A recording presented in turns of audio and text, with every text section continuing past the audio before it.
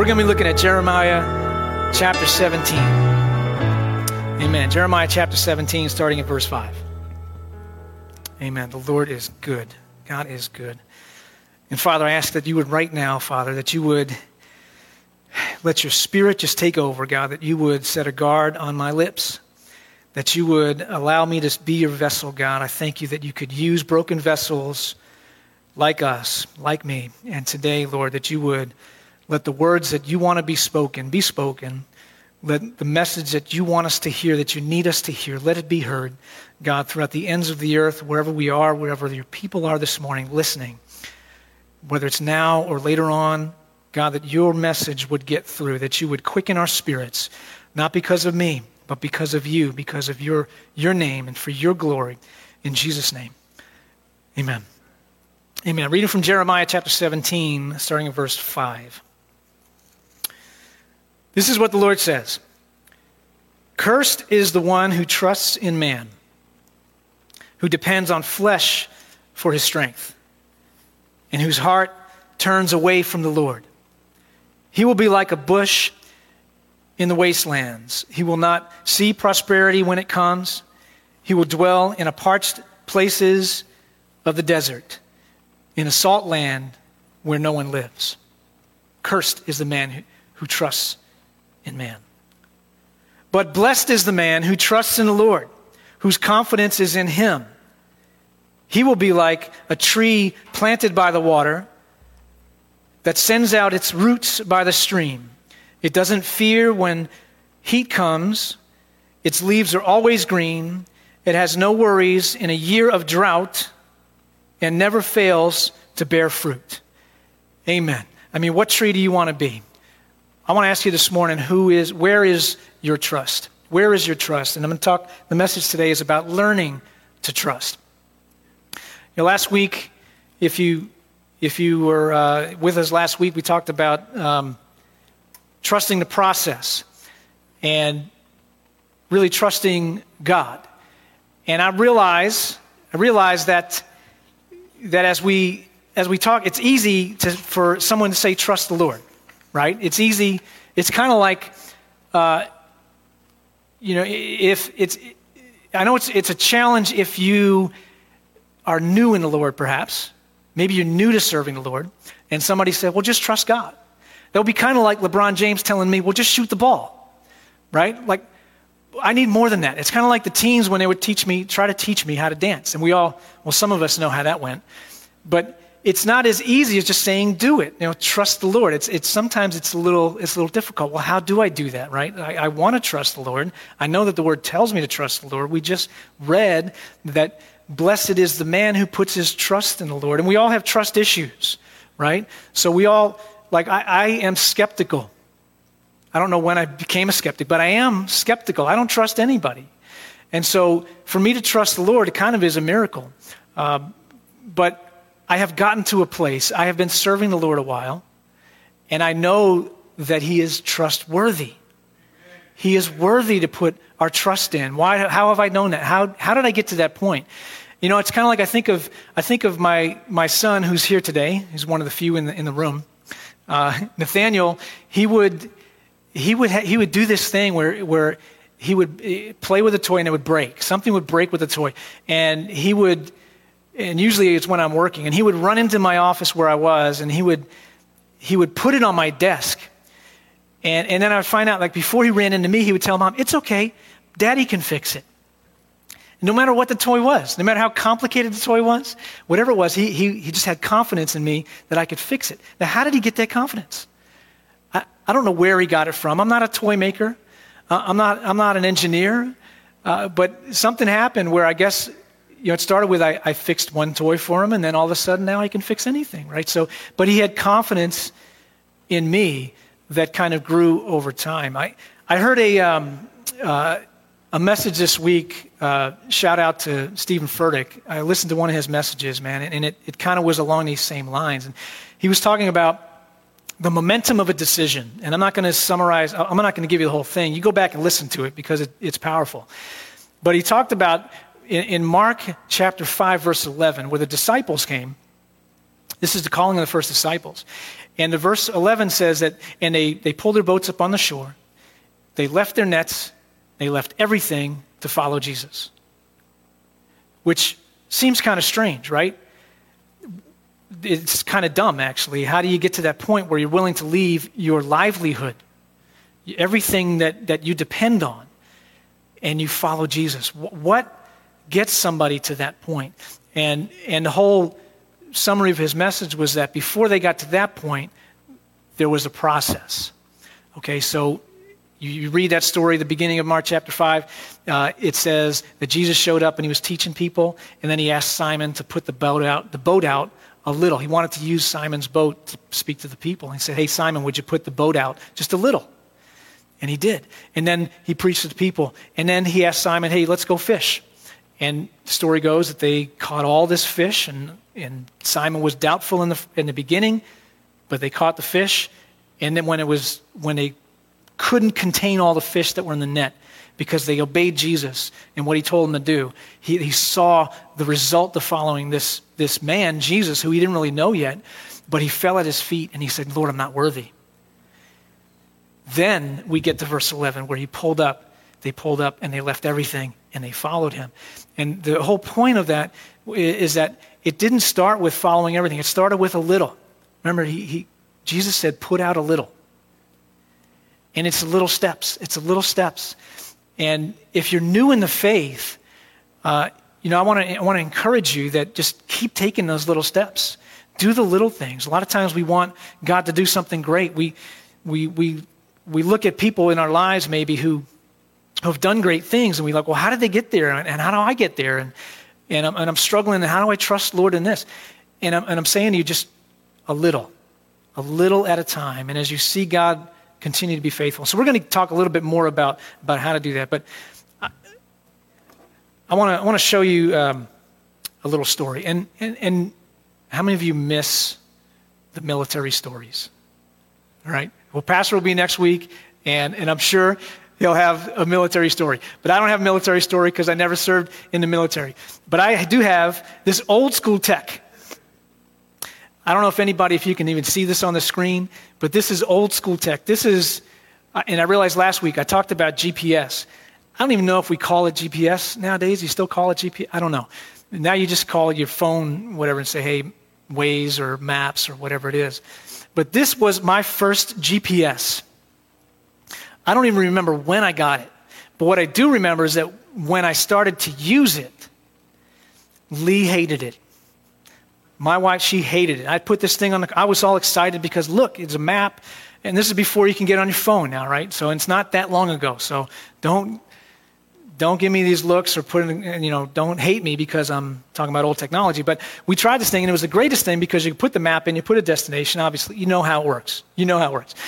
But what happened is this would take us down streets that we would never think of going to. We would go down these side streets and neighborhoods, and we're like, why in the world? And it would take us off some exit some way, and she would hate that because she had her maps. Paper maps. We still have in the glove compartment paper maps, the ones that you can't figure out how to fold up again. But she had these maps, and you need to know that when we would drive somewhere, she was my navigator. So I trusted my navigator. If there was an accident or we wanted to go somewhere else, stop along the way, I said, hey, Lee, can you find us? And she would pull out the map, and she would plot it, and she would tell me where to go. And she was my GPS, right? So I was trusting my navigator. Well, my navigator hated this new device because it didn't line up with what she was used to. It didn't line up with the map that she was seeing that she could hold in her hand, right? She hated it. But eventually, we started to trust this thing a little bit more, right? So I remember we got to a point, and I don't know what happened to get to this point, but I know we went from her hating this to now she actually posted on Facebook a whole letter to her maps. She said, Maps, you've been good to me over the years, but I got to tell you, I found something better. Oh, I know what it was. It was when she got her new iPhone. That's what it was. She got her new phone, and the map, I guess, there was better than this.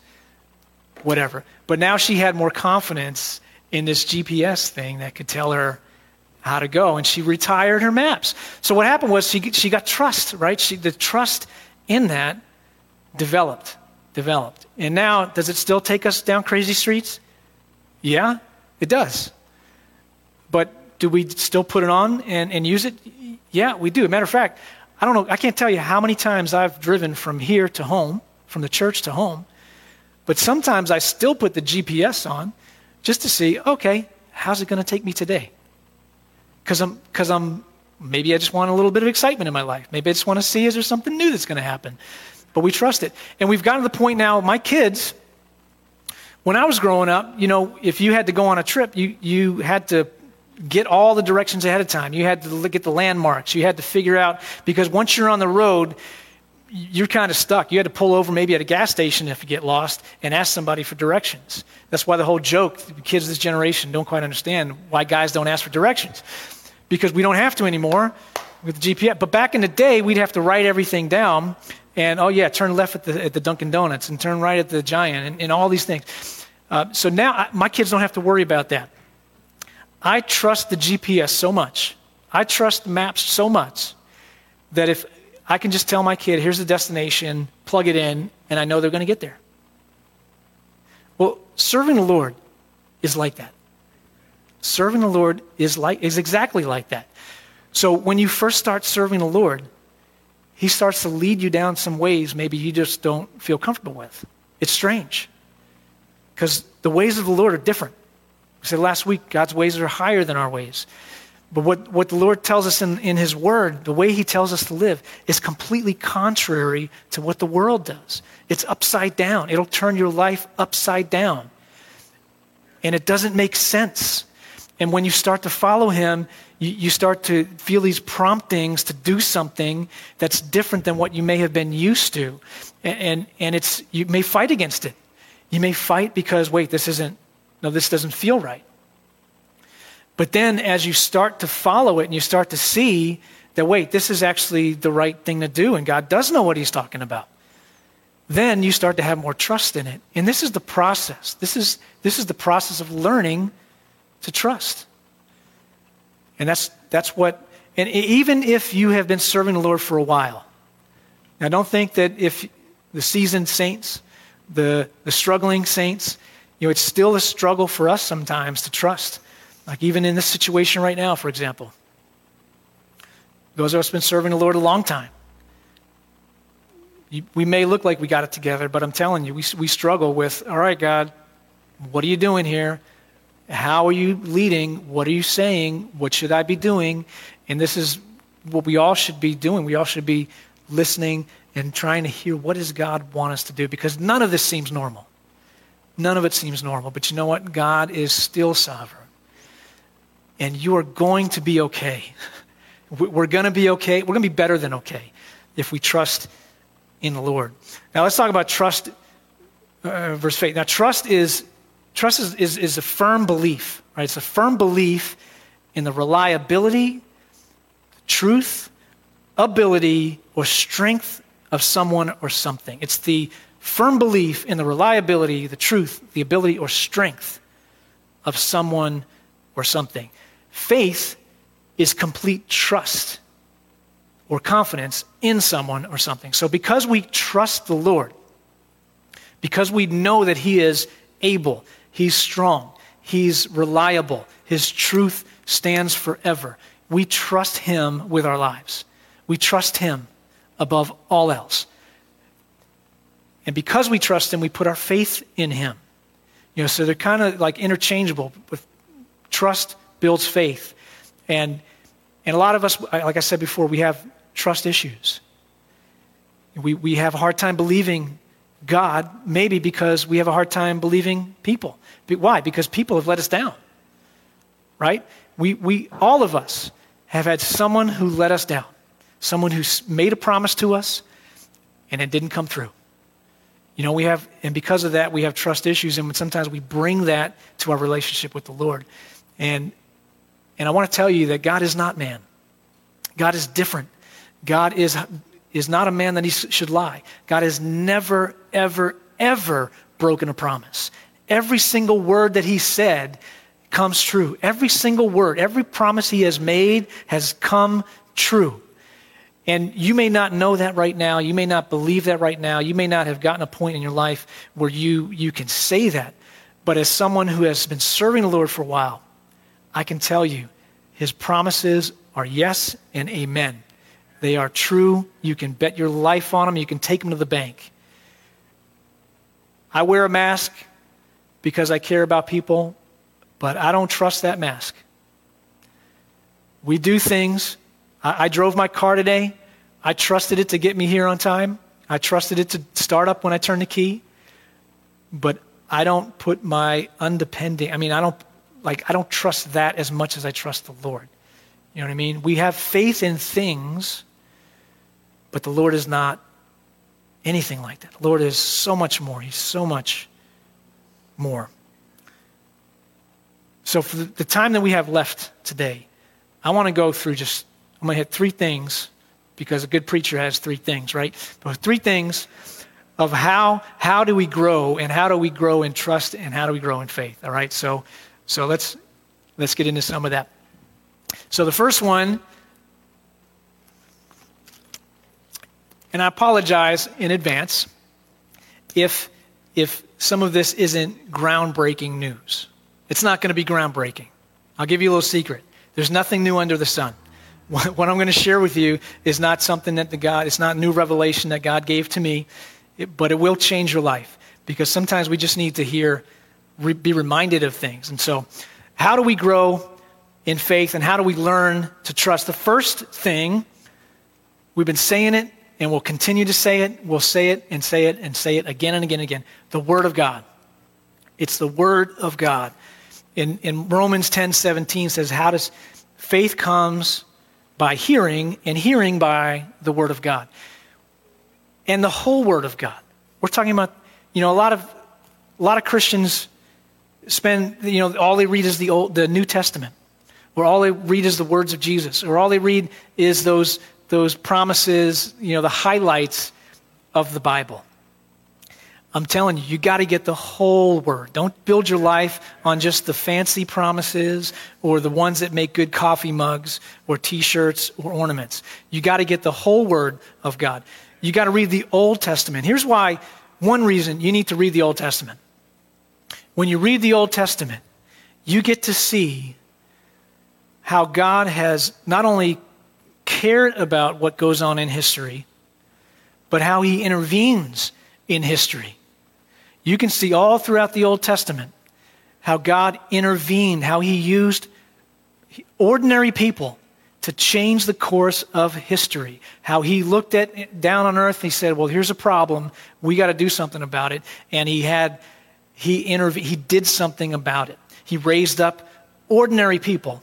He anointed ordinary people, but it was God's concern for what was going on. You'll see that as you read the Old Testament. You also see that he's sovereign. That no matter what the kings try to do, no matter what the leaders of the world try to do, no matter how they try to thwart the plans of the Lord, or his promises for his people, no matter how they try to go against what God is intending for his people, God is still sovereign and his purposes will prevail. You see that in the Old Testament. You see that. You got to read that in the Old Testament. When you read the Old Testament, you see how people that trusted God, how it turned out.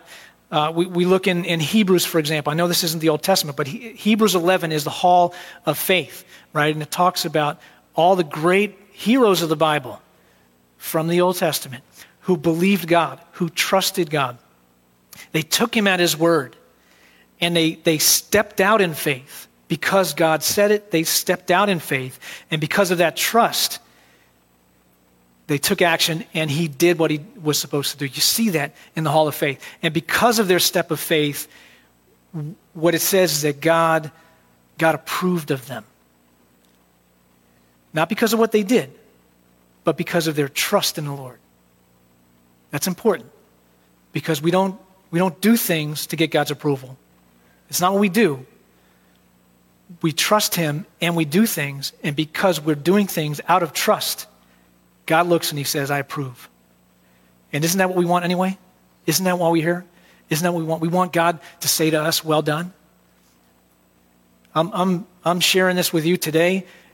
As much as I want you guys to say amen, as much as I want you to give the hands up or the fire emoji, as Pastor said, as much as I want you to pat me on the back and say, hey, man, that was a good word ministered to me, that's good. But I want God to say to me, well done. I'm standing up here delivering something that I believe God has put on my heart. And what matters to me and what should matter to you is not so much what people think, but it is God approving of what you're doing. And is your action, is it motivated out of trust in the Lord? Are we operating out of trust? And so you see that in the hall of faith. You see in the Old Testament, Job, whole book of Job. Many of you know the story. This guy was rich. He lost everything because God trusted him. God trusted him. And as a result of God's trust in him, he lost everything. And he had nothing left. His kids died. All his material possessions were gone. He had his wife, and he's covered with sores, and his wife is telling him to just curse God and die.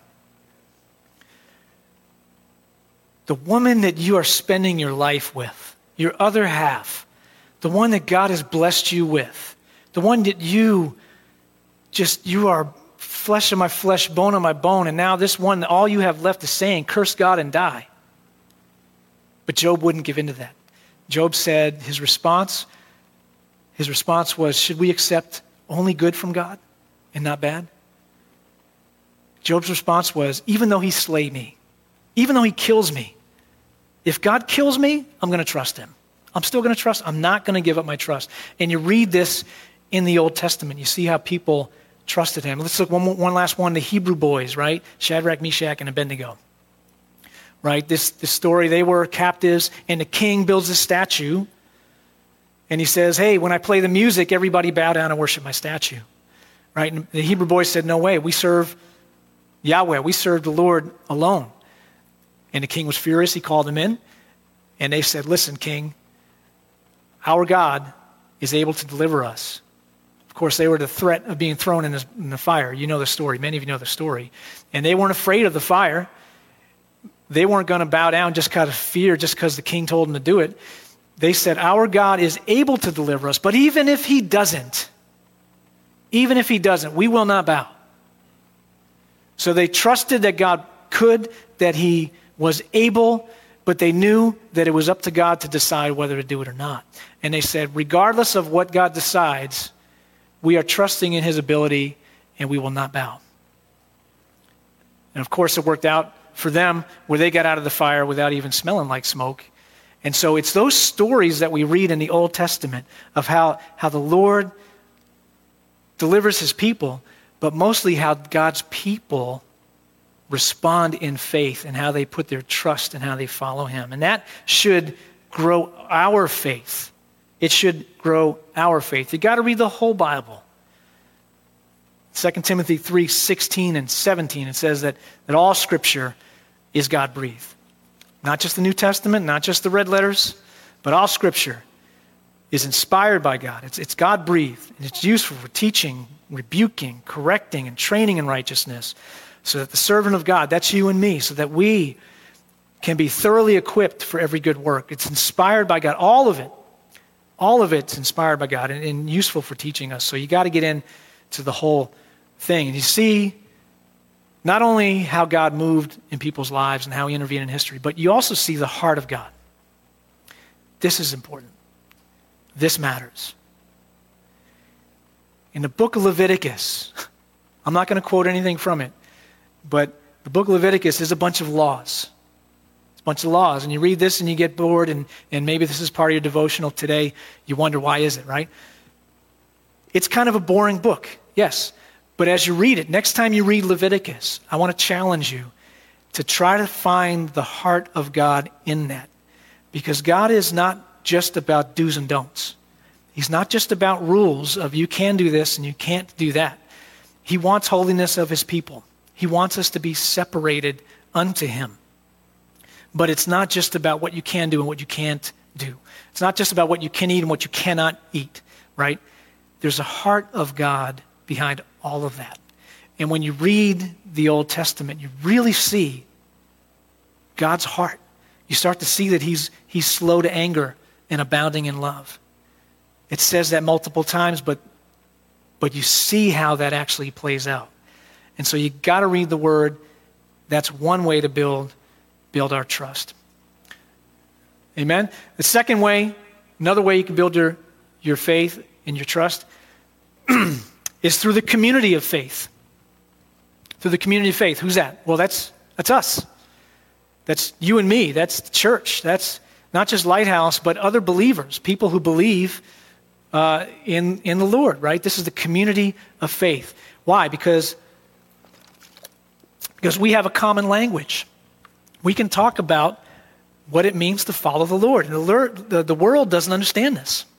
It's foolishness to those who are perishing, to those who God hasn't opened their eyes and revealed to them how good he is and that there's a Savior for them. And we pray that God will do that for everybody. And if you're listening today, we hope that you would understand that there is a God in heaven who cares about you, who knows you by name, and wants you to know him.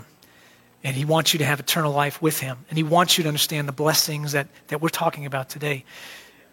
But if you haven't understand that, you haven't gotten to that revelation, then it's foolishness.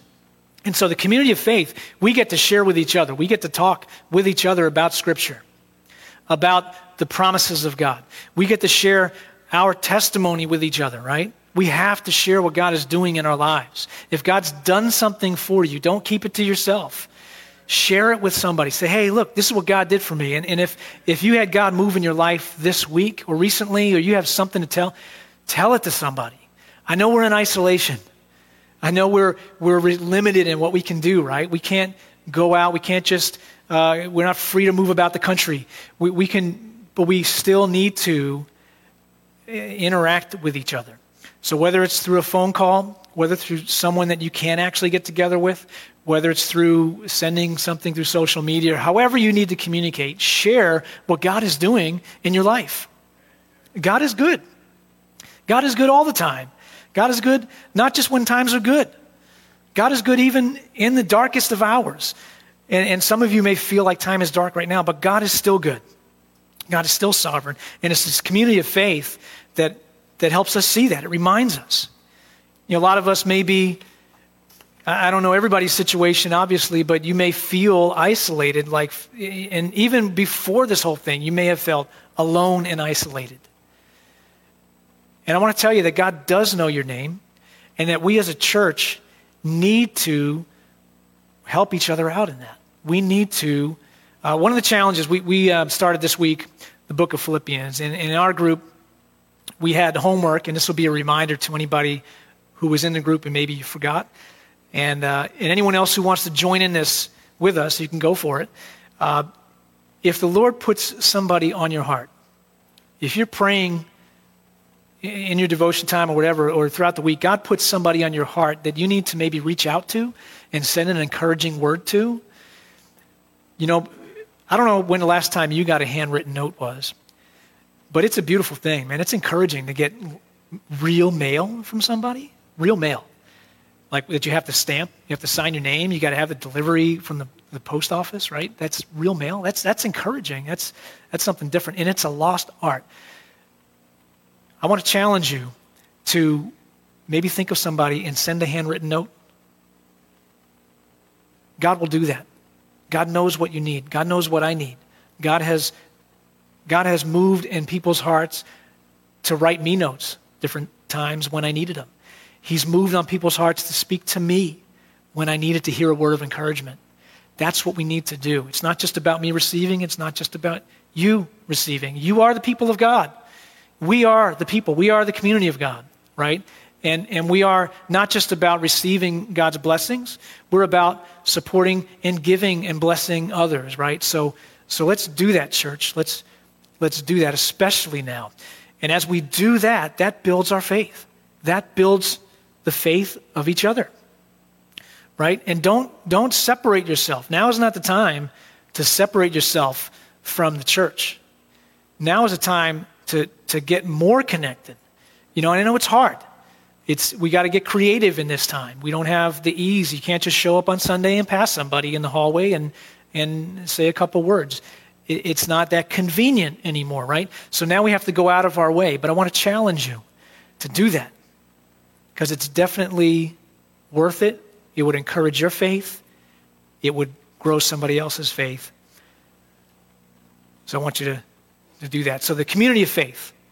So it's the Word of God that builds our faith. It's a community of faith that builds our faith and our trust.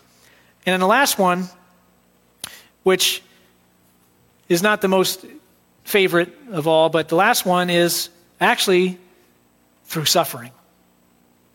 How is trust built? Through suffering. Now, what do I mean by that? Well, I kind of think of faith and trust. It's kind of like a muscle, right? And if you know anything about building muscle, those of you muscle heads, or you go to the gym, or you've worked out at any point in your life, you may know that if you want to build muscle, you have to do something to stress that muscle out. You have to push that muscle to its limit. You have to do something. What's happening actually chemically is it's breaking down it's breaking the muscle. It's destroying your muscle so that it can regenerate. And when it regenerates, it's stronger than it was before. That's how you build muscle.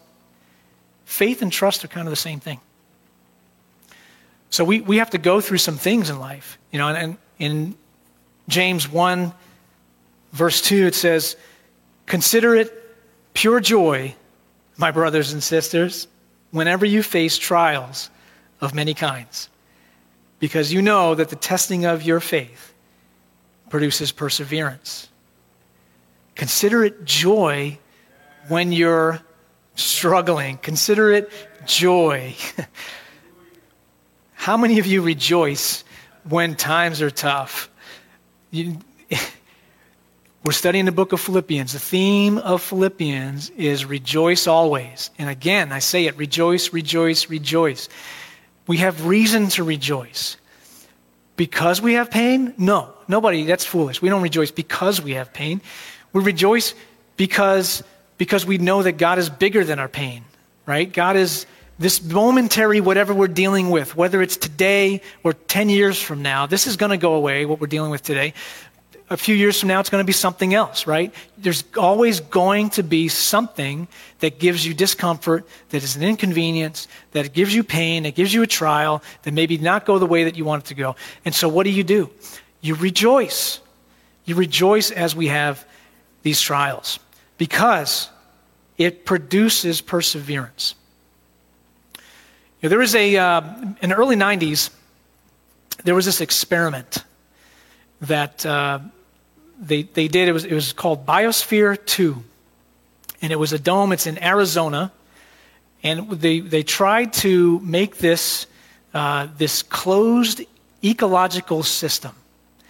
And the whole idea was to see if they could create some environment to sustain life if our environment went to pot, or on Mars or out in space. They wanted to see if they could create this ecosystem. And so it was a perfect environment. There was a desert in there. They had ocean, huge, big land. And they had people that went in there, and they lived there for a couple of years. They had trees. They had forests. It was all in a dome, all in an enclosed area. So what they noticed, though, about the trees is that the trees, they grew quickly because it was a nice environment. They grew quickly, but then they also started to fall over quickly. And so as it turns out, they tried to figure out why are these trees growing fast but then falling over. And it's because they lacked, get this, they lacked stress wood. It's actually called stress wood. There's a process that happens when trees are exposed to natural environments. Wind, storms, rain. It pushes the tree this way, it pushes the tree that way. And as it goes back and forth, the tree starts to react. It responds. So the wind blows this way, and the tree starts to build up strength over here so it doesn't fall over. Wind blows that way, tree starts to build up strength over here so it doesn't fall over. And over time, as these winds, it sways back and forth. The branches go up and down. Animals run over it. And it starts to build this stress wood so that it can stand, so it can grow taller, so it can stand under its own weight, so it doesn't fall over when the real storms come. It's stress wood. And a lot of us, we want sometimes to be in a perfect environment. Don't we want to be? We want to be in a place where, oh God, just spare me the trouble. And we've heard enough that the life of the Christian is not free from trouble. Okay, if you still think that, then, okay, call us, because we got to straighten you out a little bit. But there are troubles in life, and there's no way you're going to have an environment that's perfect. There's an old Andre Crouch song that says, if I never had a problem, I wouldn't know that God could solve them. If we didn't have problems, how would we know that God could fix them? How would we know? If you never had a problem, would you seek the Lord? And I'm not suggesting that God causes trouble just so that we could be his just minions and just call on his name because we need help. That's not what he does. It's not the heart of God. But I'm telling you that the testing of our faith, when we were put in a position where we have to go, wait a minute now. Okay, we had enough faith when we first came to God to believe that he is the Savior, that he died for us, that he has life for me, and we trusted, we had faith in him for that. And then we leave, and life hits, and now what? Right? Now we got to see how this thing plays out. We start to learn what it means, not that Jesus is not just Savior, but he's also Lord. As things happen, I have to make decisions in life, and am I leaning on him? Am I trusting in him? Am I looking at his word for guidance, or am I just going my old way with my old maps? And it's that kind of, okay, what do I do now, Lord? How do I deal with this, Lord? And it's that kind of thing that produces this stress wood in us, and it builds up the endurance and the perseverance in us so that we can withstand the real storms. Now, I don't know what you're going through. Obviously, we're all going through this thing, but we talked enough about the unprecedented times that we have. If I never hear the word unprecedented again, it'd be too soon.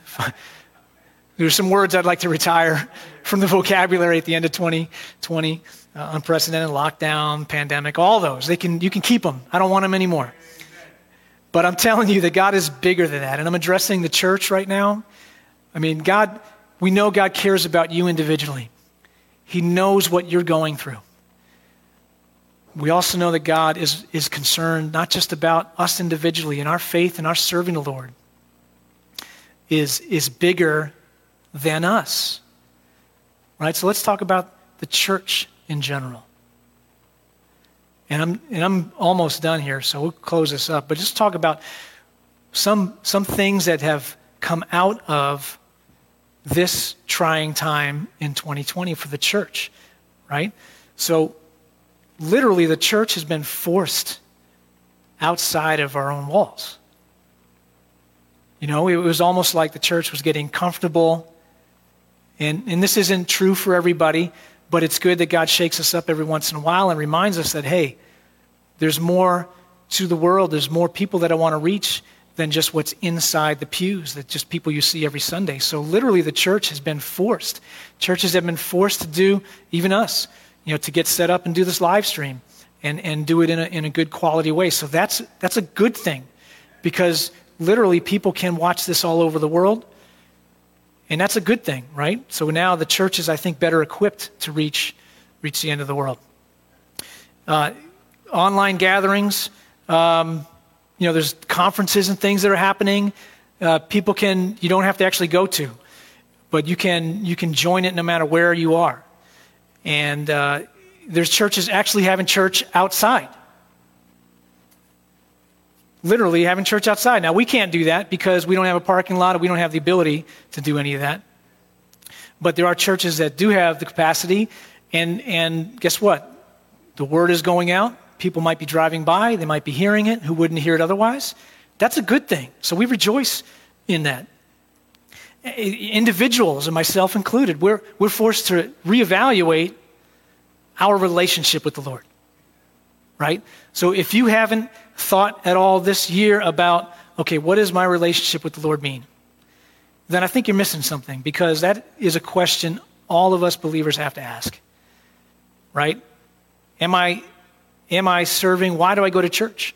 Am I trusting in the giver or the gift? Am I trusting in the one who blesses or the blessing? Is church just the gathering? Is church more than that, right? And I think we're seeing that it is more than that. You know, the church, when Jesus said, upon this rock I'll build my church and the gates of hell will not prevail, he wasn't talking about a building. They didn't have the church like we know it today. And a lot of times we read that in today's context and we think, okay, he was talking about the Assemblies of God or the church as we know it today, right? And it's not that at all. The church that he was referring to is the called out ones.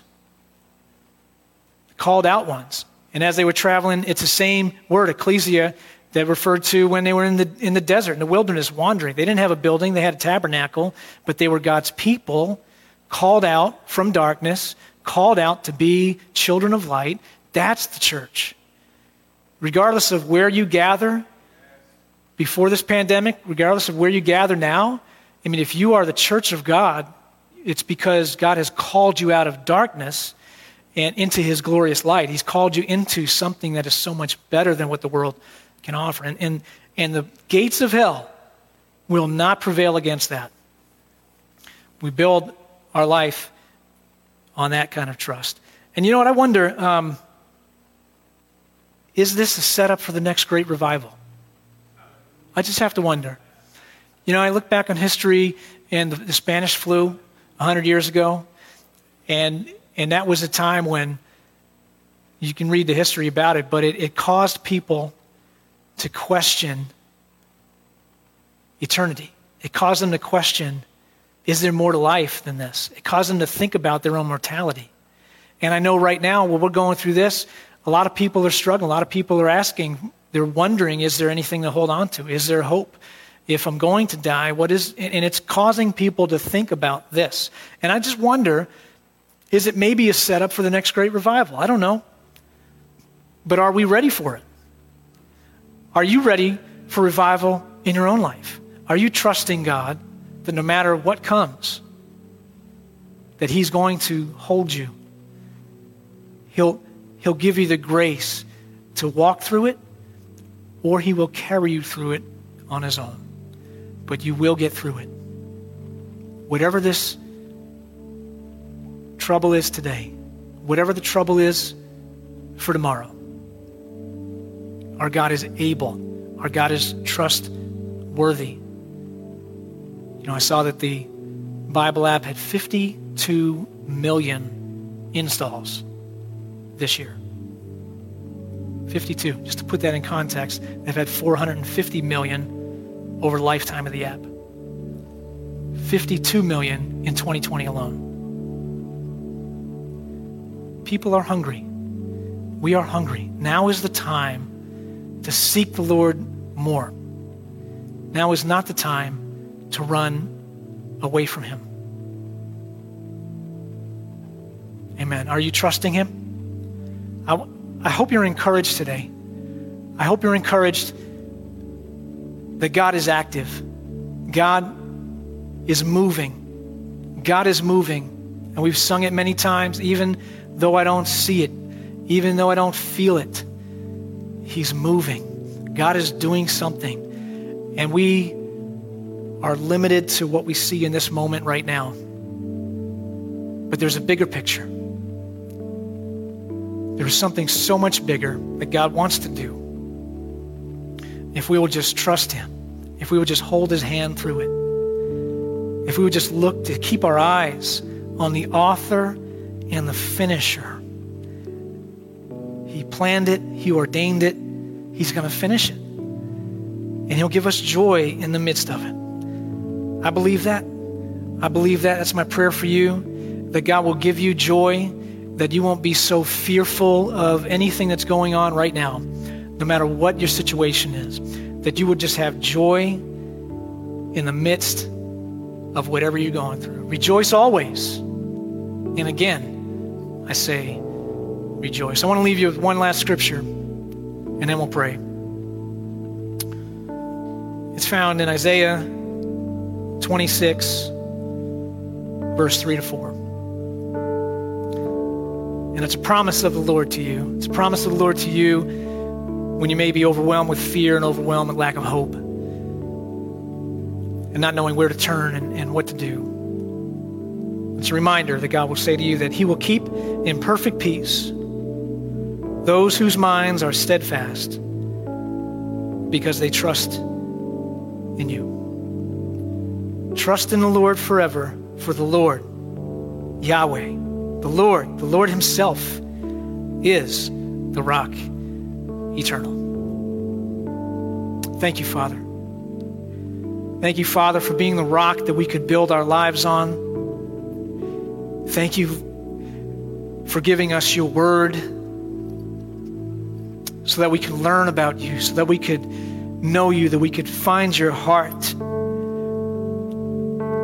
Lord, I pray that everybody who's listening, God, I pray for your church. I pray for us, the believers, God, that we would have the Holy Spirit, God, that your Holy Spirit would reveal to us the truths in your word, God, that as we open this book, as we seek your face this week, that you would reveal yourself to us. God, we don't need another quick fix. We don't need another fancy verse or maybe even another promise, God, but we need to know, we need to see the face of God. We need to see your hand. We need to see that you're still with us. Some of us listening, we need to know that you still care, that you haven't forsaken us. God, and I know I can stand here and I can bet my life and I know without a doubt that you will never leave or forsake us, God, but some of us may be feeling differently. Some of us may be wondering, God, your word says that we won't get, no trouble will come near our tent, but then there's trouble. And God, we're trying to reconcile that. And God, I pray that you would just bring truth, reveal truth to us because we need it, God. We need your reminder. We need your hand. We need your spirit. We need your presence. And Father, I thank you for your faithful promises that you are the same yesterday, today, and forever and ever and ever. And that we could build our lives. We can put our faith and our trust in you. In Jesus' name. In Jesus' name. Amen.